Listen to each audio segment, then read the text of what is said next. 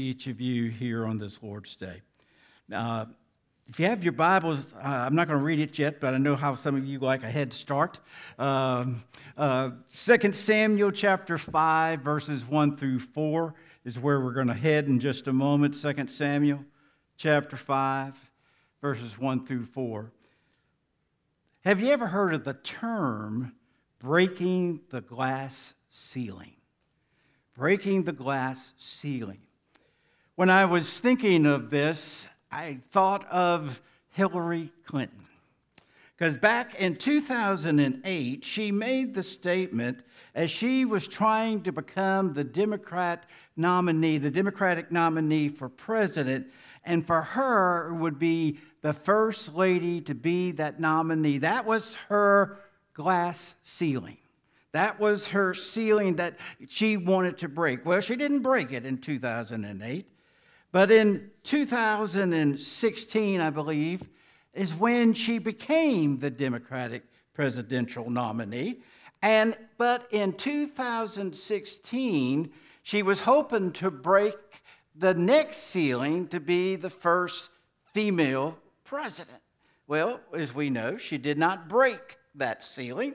But a lot of times as we think of that phrase, the glass ceiling, it's things sometimes we're trying to obtain that maybe have never been obtained. Maybe it's something that it is a goal. It is something that we're shooting for and something that we hope to one day to break.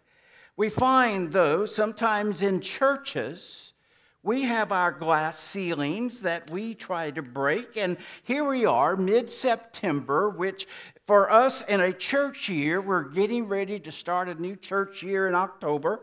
And here we are preparing for that new church year. And what possible glass ceilings we're trying to break in our lives or in our churches. You know, last week, if you took the totals in the bulletin, if you took the 79 in the first service and the 215 in the second service, anybody fast in math? No. Preston? Okay. 79 and 215. What? 294. For some churches, the glass ceiling that they try to break is 300 in worship.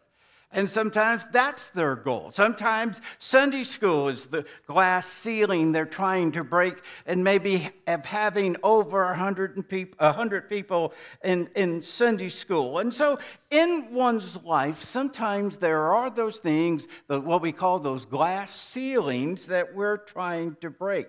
Well, in 2 Samuel chapter 5, we find where David is beginning to break one of those glass ceilings in his life. And so if you have your Bibles or your cell phones, 2 Samuel chapter 5, I'd like to read the first 4 verses. It says, "All the tribes of Israel came to David at Hebron and said, 'We are here, your own flesh and blood. Even while Saul was king over us, you were the one who led us out to battle and brought us back. The Lord also said to you, you will shepherd my people Israel, and you will be ruler over Israel.'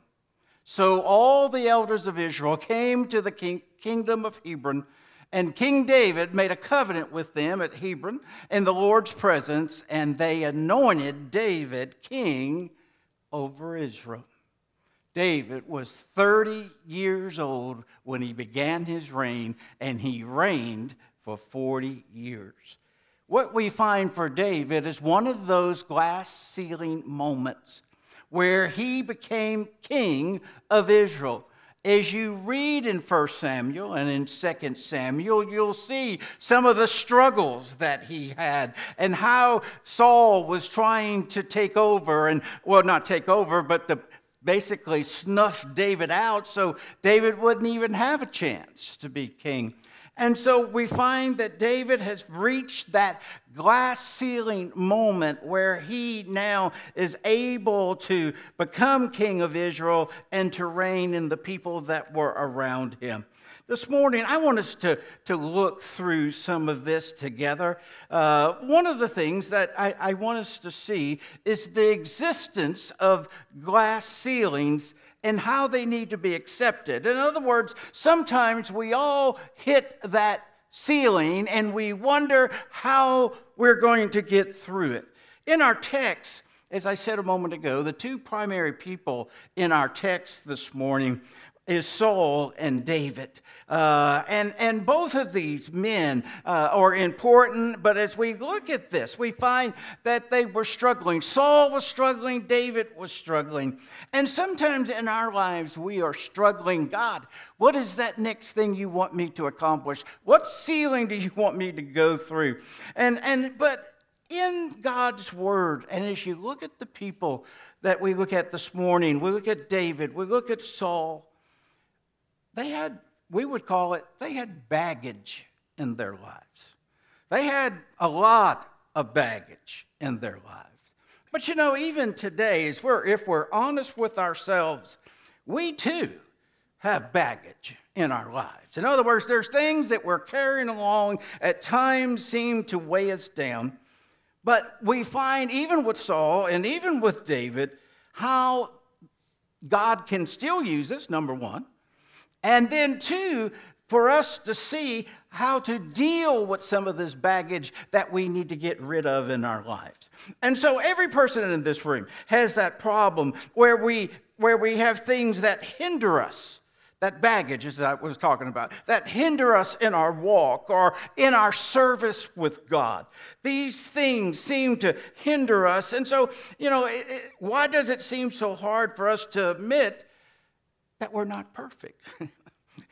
I know one time a person came up to the pastor later and said, "Pastor, speak for yourself.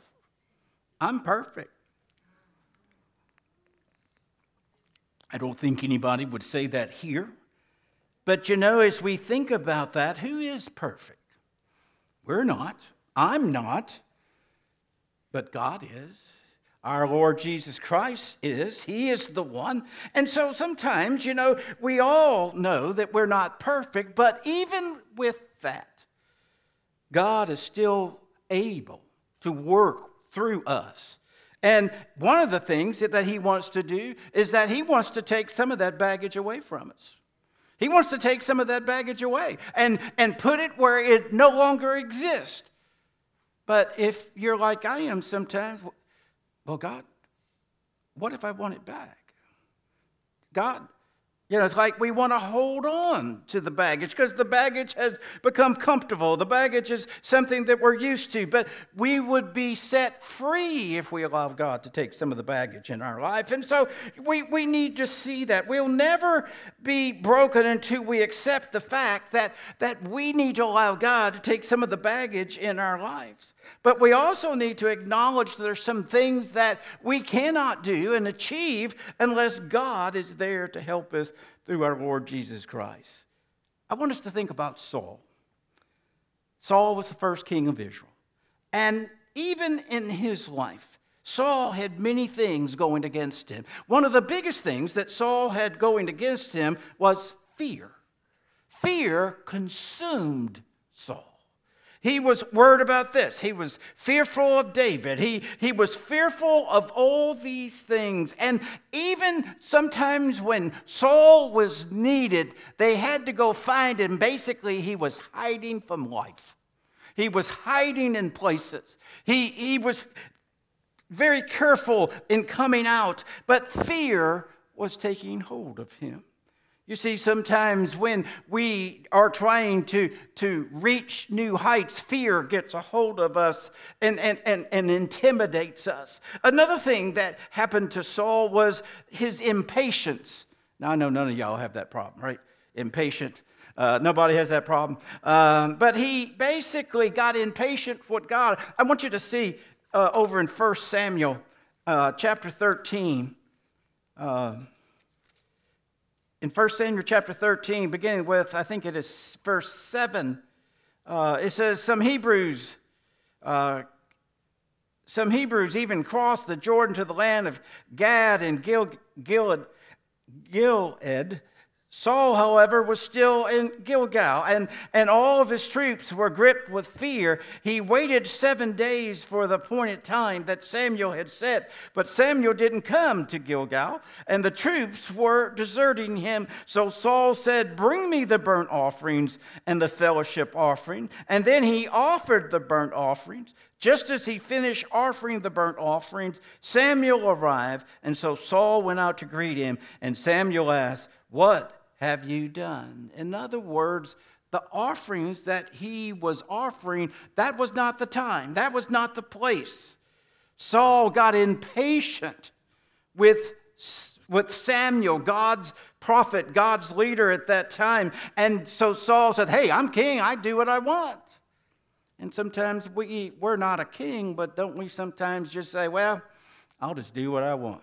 But, doing what I want sometimes is not in the time and place for God. And so we find that Samuel became impatient. He also, denied God in his own life. Even though God had appointed him, he denied him. We also find that Samuel became impulsive. He gave commands that were costing him. In other words, he was telling people to do things that in the long run were costing him, and eventually even cost the life of his own son. We find that also that Saul became very deceitful, offering, different things, knowing the consequences. He became very jealous. We find that Saul was filled with anger, and because of all these things, he was never able to conquer the glass ceiling in his life. Excuse me. Sometimes we say, "God, why? Why am I not able to do this? Why am I not able to conquer the ceiling?" But many times we need to look within to see, well, are we impatient? Do we have anger in our life? Is there jealousy in our life? Is there deceitfulness? We need to look at those things. But then we look at David's life. We look at David's life and the glass ceiling of becoming the king. One of the biggest, I don't say disappointments, but one of the biggest problems that David had was his family. David's family seemed to always be standing in David's way. When Samuel came to anoint King David, the family didn't even call David to come up. The family, was like, "No, not David. He's not going to be the one." And even when David decided to fight Goliath, his family, his brothers were saying, "David, go back to what you know. Go back to tend the sheep. Go back to work with them." His family was standing in his way. His brothers criticized him because they did not see, or they didn't think that he was of that type of man. But that was one of the things. Also, his leadership sometimes got in the way, and then other times it was good, but we find that his leadership got in the way. Also, sometimes his background. David was a descendant of a poor shepherding family. In other words, in other circles, he was not of those circles. He did not come from power. He didn't come from wealth. He didn't come from prominence or a royal descendant. He was a nobody. But God is saying what? God can take a nobody, can he? God can take a nobody. And then we also look at David in his youth and his inexperience. Sometimes David was disrespectful. Sometimes he was underestimated. But again, God was willing to use him. And so we find that David, by the grace of God, was able to break through all those glass ceilings he faced in life. And he was an overcomer, and he enjoyed the success of an overcomer. But even us today, what about you and I?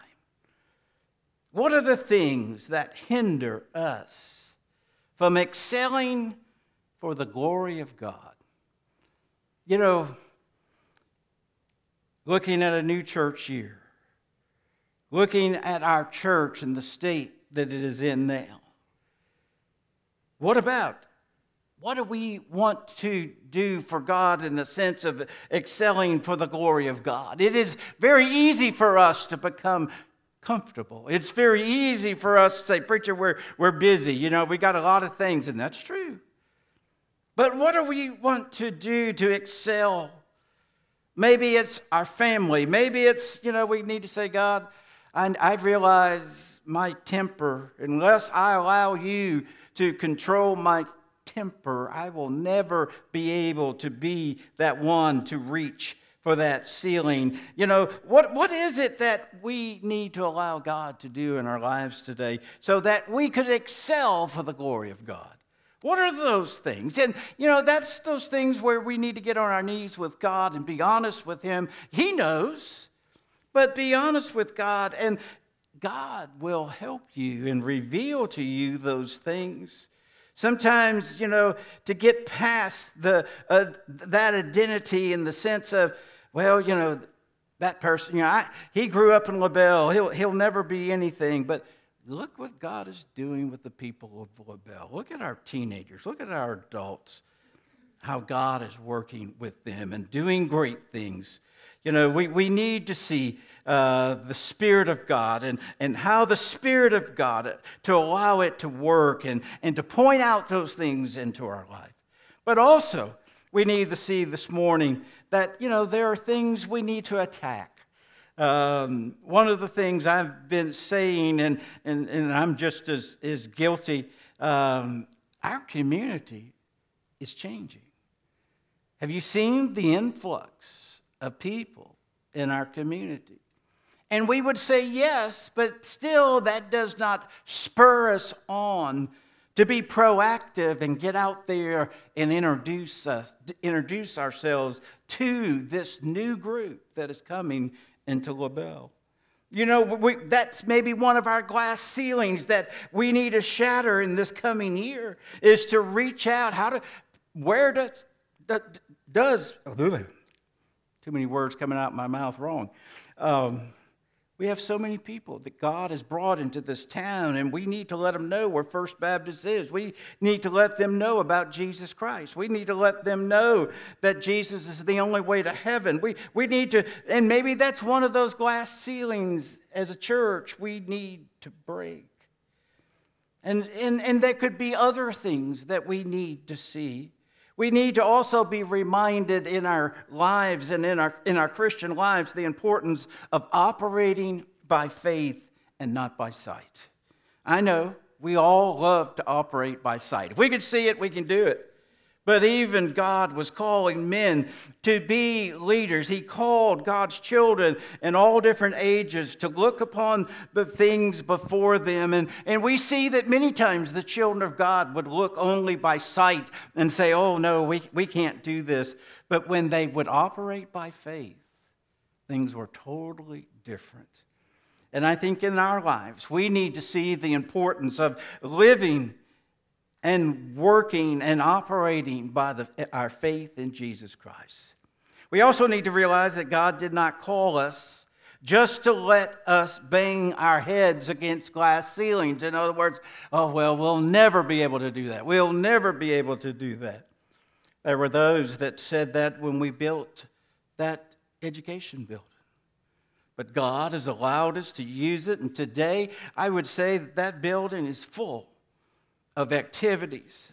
Every day that God allows us to use it. You see, even David, saw those things, and I'm sure even in our lives sometimes we see things and we feel like God wants us to do that, but we feel like we're just banging our heads against that wall. We need to say, God, show me how we can break that glass ceiling, how we can shatter that. And then we realize that the only way to shatter those glass windows is by the power of God.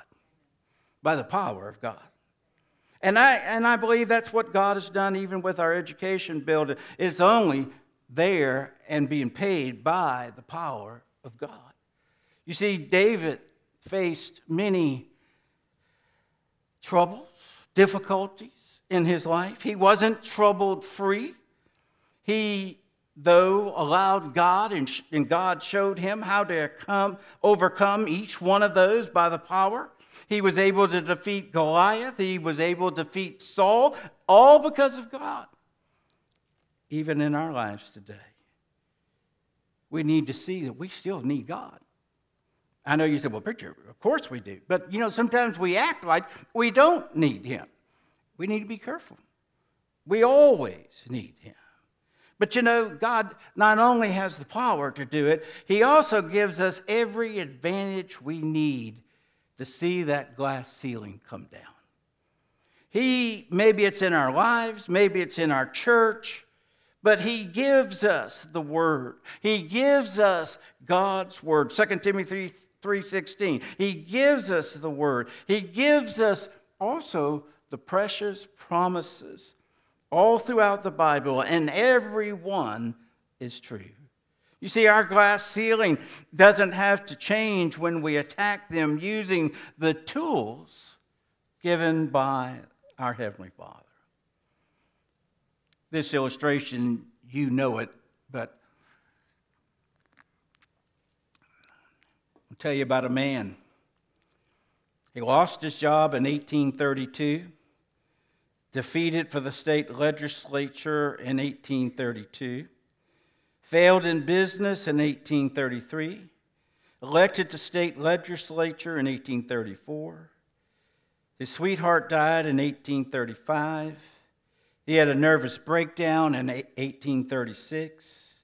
He was defeated for Speaker in 1838, defeated for the nomination for Congress in 1843, elected to Congress in 1846, lost renomination in 1848, rejected for land officer in 1849, defeated for U.S. Senate in 1854, defeated for a nomination for vice president in 1856, and again defeated for U.S. Senate in 1858, but elected president in 1860. We all know that is Abraham Lincoln. The glass ceilings he hit, sometimes they didn't break, did they? But what is the one thing we see? He didn't give up. God's timing, amen, God's timing. So what are we going to do with our glass ceilings? Maybe it's in our church. Maybe it's in our life. Maybe it's, well, preacher, this glass ceiling has kept me in, but God, what am I going to do? I believe those glass ceilings were made to be broken. And we need to say, God, these are the things that have been hindering me, and God, I need you to help me and show me, and God, deliver me so that I can break that window, that I can break that ceiling, and that we could do those things for him. We find that David saw that. In our lives, sometimes we just give up, and we need to be careful when we do that. We need to be careful if we just give up. Churches have given up, and in a few years, they've died. Christians sometimes give up, and it seems like Satan just takes over. We need to be careful in giving up. We need to reach out, and yes, those glass ceilings can be broken in our life. Let's pray. Heavenly Father, Lord, we thank you for your word. Lord, today as we come, Lord, we just ask that you would show us, just like David and others, Lord, how to break those glass ceilings. Lord, what you can do. Lord, we are grateful for your love. And this morning, Lord, we all have those things in our lives that just stand in the way. Show us, Lord, through your power and your might, how those can be broken. Lord, give us the strength. May we do it in your will. We ask this in your Son's name. Amen.